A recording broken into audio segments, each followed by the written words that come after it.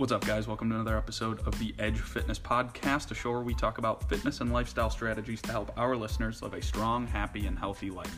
My name is Matt. I am the head coach and director of program design at Edge, and alongside me, I've got the owner of the gym and my co-host, Mike. On today's episode, we're going to talk about how you can still work out when you get injured. The other day, Mario texted me, and he sent a picture, and his wrist is in a cast. I think he has some... Well, I think it's to be determined. I think he was to the doctor yesterday, but he texted me about a week or two ago. I was like, this is my current situation. And it's funny because I think when that happens, people expect sympathy from me, but I'm just not that sympathetic of a person unless it's truly warranted. So my response was witty as usual. It's like, so what's going on with the other arm and two legs? I'll see you tonight. Right. And it's kind of an important thing when it comes to injuries. I think the first most important thing to remember if you get hurt outside of the gym, knock on wood, we do a really good job in someone getting hurt in the gym, but if something happens outside of the gym and you know it's going to affect your ability in the gym, I think the first thing you should do is tell your coach. Right. And then show up, obviously. And then the second thing you should do is listen to what the hell your coach says for you to do. Because if you think about it, there's really only like two scenarios: is you stop working out or you keep working out. And if you're a person who has struggled to get on the working out bus, and for many of our members that is the case before they meet us, is that right. I would say probably 10 to 20% of people would continue working out without us. And this is not just my own feeling, it's just based on the last 7 years of when people come and go. Leave. Yeah. Just checking on people and just say how the workout's been going. Hopefully you're doing it on your own. It's like, I haven't worked out since I've been in Edge. And it's like, well, that was 3 years ago. Right. So that's another reason we try to do our due diligence to keep people involved and active when they do get injured, or even just if they get, loss of motivation or something like that. But I think so. I think it's important for people to realize that getting hurt doesn't mean you can't move. Right. It's not like you're bound to your bed for the next 6 weeks. Yeah. Unless you actually are, then then in that case. Yeah, honestly, I think getting sick is worse than getting injured when it comes right. to working out, because you probably shouldn't, for most sicknesses, you probably shouldn't work out. And honestly, I really don't want you here if you're sick, so stay home until you're better. Yeah. But it's like don't spread it to everybody. Public service announcement. This is a 3,000 square foot gym. It gets cleaned very regularly, and we have a very high standard for cleanliness. However, you'll still probably get everyone sick, and that would suck. But yeah, so I mean, so obviously I have like the broad sweeping generalizations when it comes to injury and just keep working out. But being on the floor, obviously, tenfold more than I am, and dealing with a lot of people who are injured. What are some things that?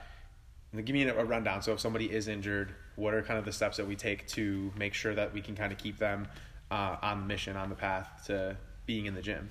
So first things would be like assessing what they can't do, like finding out what causes pain, what like the next day irritates stuff, like just stuff where it's like maybe the movement feels okay while you're doing it, but the next day it's like, oh, you know what, it hurts more today, maybe something I did helped flare it up. And then from there it's figuring out what you can do, because like you said, Mario hurt his wrist, he's still got another arm he can use, 2 legs, he can do core stuff. Like there's a lot of things that can be done when it's not like a crazy serious injury.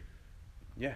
And I think it's important, just kind of spin off that, I think it's important to remember that your goal was never, when you came in, for most people, was never to use 2 arms and get them symmetrically as perfectly strong as possible. Right. So if you lose that arm for a little bit, your goal is to just work out and get healthier, be stronger, maybe lose some weight, just kind of stay into the habit of like being physically active and kind of obtaining all of the benefits. There's no rule that says that if you can't do something on your foot because you have a foot injury, right, that you're not going to get all those benefits. It's our job it's really our job to determine that. If you can physically get to the gym, there's a lot of things that you can do. Yeah, absolutely.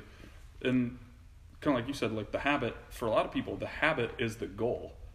It's just to do this regularly because it's good for you. So if you hurt your foot and you decide, well, I shouldn't work out, it's like there's a lot of other stuff you can do. Like when Kyle broke his heel, we've talked about him in another episode, he was our outworker of the month. He didn't miss any days, and he was in a boot for, I think, 6 weeks. Yeah. We just modified stuff that put pressure on his heel. We were still able to do a few different lower body things that didn't irritate it.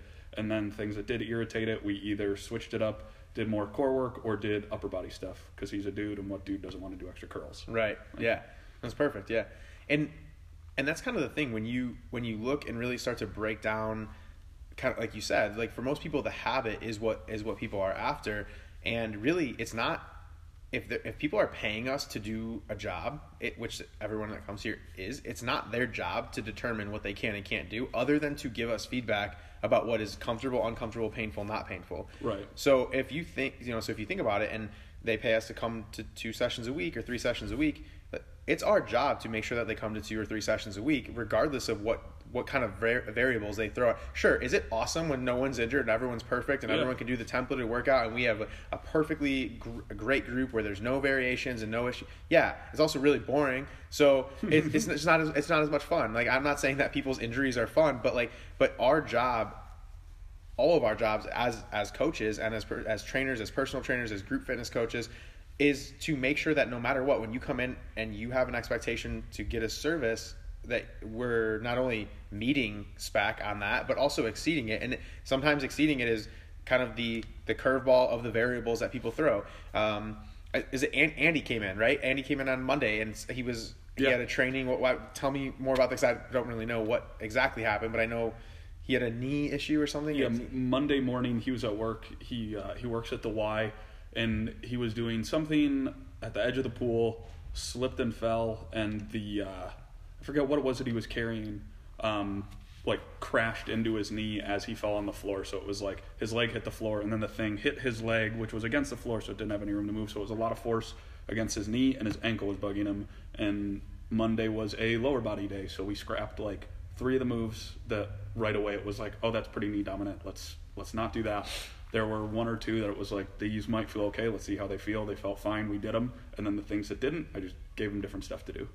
And I think a lot of times people will think, oh, I don't want to make them do that, whether it's me or Jordan or Marissa, whoever's coaching a session. But I enjoy doing that. That's fun to modify something even more. Like Joe on Tuesday wasn't going to come in because his hip was bothering him. So I just wrote him a completely separate thing to do. I didn't even modify what was on the board. I was just like, all right, we're going to do something completely different. The next day he said he felt awesome. It's like, that's no burden on one of us to do that. Like that's enjoyable to be like, okay, that's not going to work. Let's do something that's going to make you feel better.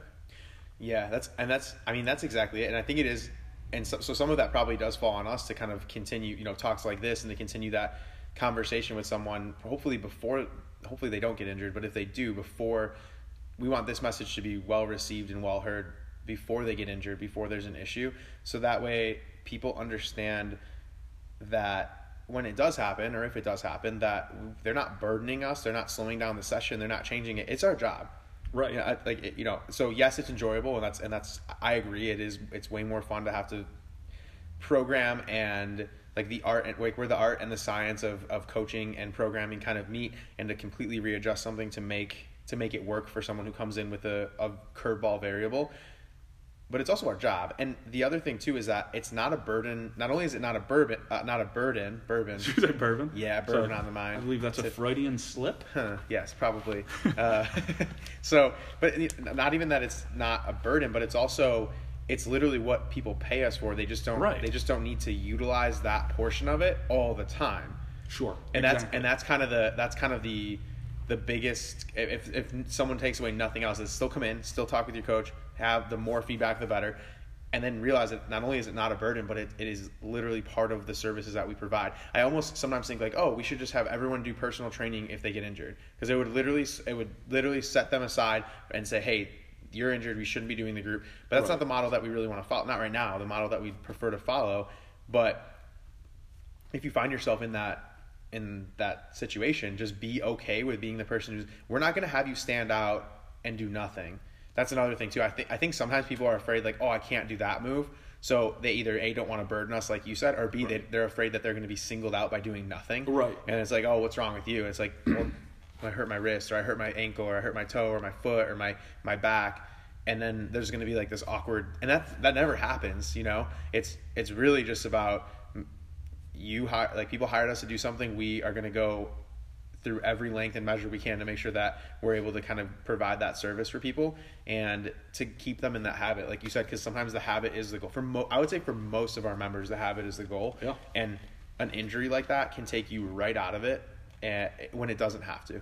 Exactly, because all of a sudden 6 weeks later it's feeling better. It's going to be a lot harder to get back into it when you haven't done it for 6 weeks. Eventually that turns into 6 months. All of a sudden it's like, when's the last time I worked out? Yeah, and that's just not good for you. Yeah, we don't want that to happen to anybody. So if they get injured, they should get their ass in here. Yeah, let us know and we'll modify.